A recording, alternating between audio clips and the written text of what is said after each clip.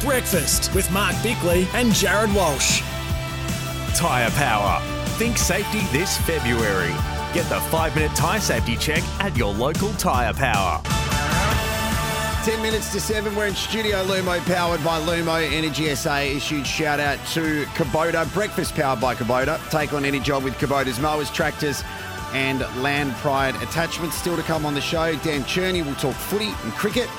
And also the voice of F1, David Croft, who is appearing at the Arca Bar in a few weeks' time, which will be a brilliant opportunity to hear from the best of the best when it comes to F1, and there's been a lot of news to discuss with David Croft, so we will get to him after 7:30 this morning. Bicks, the text line has blown up because everybody wants this $150 golf box voucher.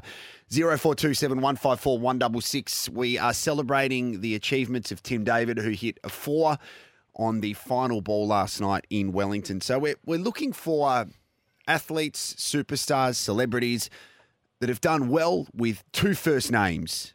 Daniel says, I wonder if Ricky Bobby was shortened from Richard Robert. That's a good one. Yeah.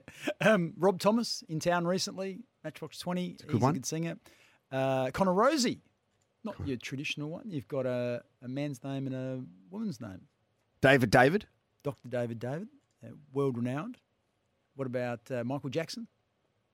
Not bad. Yeah. See, there's a lot. There is. Keep them coming in. The text line is 0427 154 166. Or you can call us, 1300 736 736. I mentioned earlier that something was brewing here in Studio Lumo, which has been, unexpected. I don't know. What do I do, Biggs? Just play it. You can't be serious, man. You cannot be serious. That ball was on the line.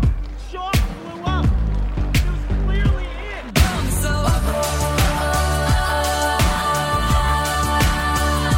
You need to calm down. You're being too loud. Okay, so this is the introduction for Am I Overreacting, which is normally related to me. Yeah, but what I'm going to do, I'm going to flip the script a little bit, and I'm asking, is some parts of the media overreacting in regards to a couple of the announcements around leadership groups? So Brisbane had a 9-man leadership group, and that was pilloried by some. Adelaide announced an 8-man leadership group. One man who is part of our network here, Kane Corns, great friend of the show and excellent at what he does, but he took umbrage to some of the players in the Adelaide leadership group. Now, I'm not certain 3 of those players are guaranteed a spot in the side, let alone a spot in the leadership group. Now, to me, leadership, 90% of it is what you do on game day. Do you front up? Are you consistent? Do you stand up in big moments? And do you perform to the level that you need to for the team? So there you go. And he sort of went on to say he was worried about Darcy Fogarty, who hasn't cemented his spot, Wayne Millerer, and Lockie Murphy. Mitch Hinge was another one. He sort of said he's only played one good season. So for me, I'm not certain that the older traditional leadership, which I think is what Kane described, 90% of leadership is what happens on game day. I think that and what we're seeing through the actions of AFL clubs is outdated. I think if you went down that path, just pick your best player. Clayton Oliver, captain of Melbourne for the last 3 years. And now you can start to see that that's a little bit flawed, can't you, in that regard? So, firstly, Lockie Murphy finished 6th in the best and fairest last year. Mitch Hinge finished 4th. All those players, I think the thing about what Adelaide have done here, all the players, Dawson, Murphy, Hinge, Milleris, Keys, O'Brien and Fogg, minus Brodie Smith, are all aged between 24 and 26. So this is a changing of the guard of Adelaide, and it's a new demographic. Because Adelaide are hoping that they're going to go forward over the next 3 or 4 years and move into a successful period. I think they're looking to take these leaders through. So intentionally, I think Walker, Crouch, Laird, Sloan aren't part of that leadership group. So for me, it's more about what happens, not more about, but it is a lot about what happens away from the field, the way you engage with everyone else, the relationships you build, the way that you try and make people better, the way you prepare, the example you set, the standards you adhere to, the standards you maintain and demand of your teammates. So I just think the days of it's all about what you do on the oval is leadership. I just think we've moved past that. And with 44 players on the list, you want to be able to make sure that everyone feels like they can have a touch point with someone within that leadership group that they've got great trust and access to. It hasn't always been really the best player is the captain, though. I'm just saying, but that's because with all due respect, you weren't the best player in 97, 98, or when you were captaining the Crows. Yes, you weren't the best and fairest winner consistently. I wasn't. So you were selected for a particular reason too, which is great, I reckon. Yeah, but and Kane mentioned, and there is an element of it is important on game day you're effectively representing the coach out on the field. So that's the same thing. Maintaining standards, being able to drive standards, telling people that last effort wasn't good enough, being able to direct. But that's got nothing to do with how far you can kick the ball or how fast you can run. So, I think I looked up Stuart Maxfield. Stuart Maxfield was at Sydney, started his career at Richmond, went to Sydney, and along with Paul Roos and Brett Kirk and others, was known as the architect of the Bloods culture. Now, in the end, in 2005, when they eventually won their premiership, he played 5 games before injuring his knee, and he was towards the end of his career. But he stood down as captain because from the injury. But he ends up going into their Hall of Fame. But I don't think anyone judges Stuart Maxfield. Well, 90% of his is not judged on what he did on the field. It's the culture he created. He's now, excuse me, it's now enduring. It's a legacy that group has left that endures today, that has set that club up. So leadership isn't always about what happens in the 2 hours on a Saturday. I agree with you. And look at Richmond. Dustin Martin is by far their best player, but would he be considered to be the captain of Richmond? No. And if you look at their leadership group, probably during that time, well, Dylan Grimes is the skipper, and he's, but in no means he's a great player.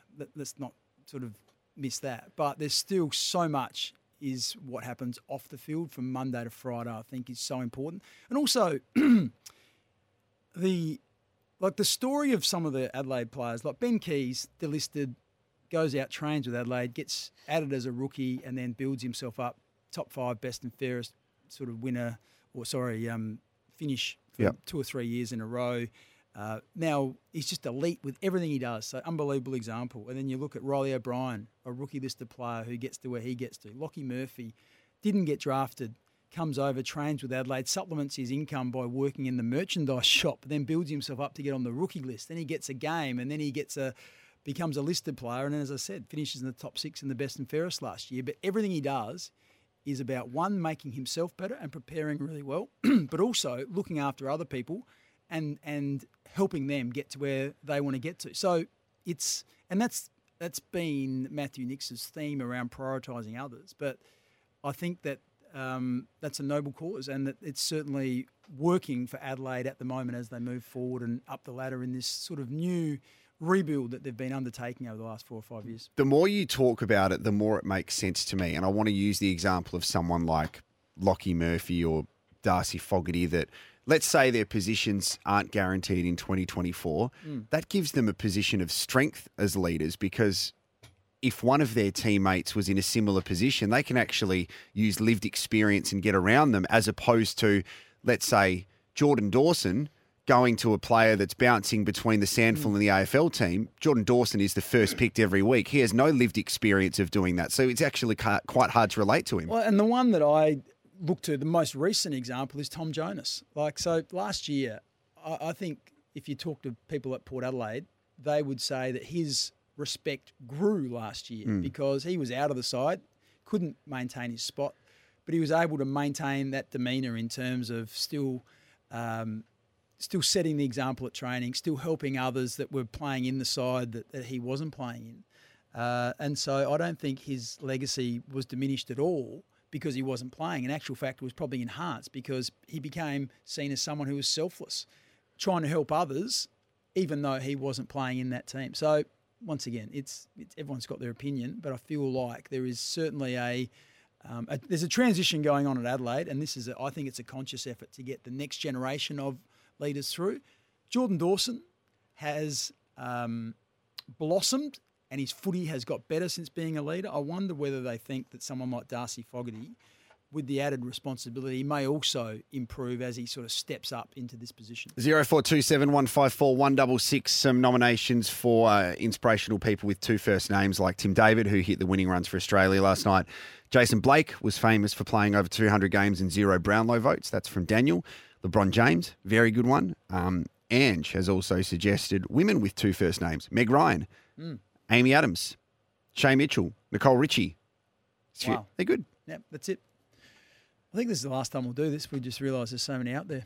Yeah, but it's good. People are loving it, Mark Bickley. What about maybe next week we'll do people with two last names? Jasper McMillan Pittard. No, I was thinking, no, you can't really have. Go on. See, what I love is staring at you while your brain ticks over. No, I was just trying to think, is there, what constitutes a last name? Nothing. Probably could have had a meeting about it. Yeah. Bickley. All right. Walsh. No, I'd probably stop. Oh, look, the news is here. Thankfully, save us.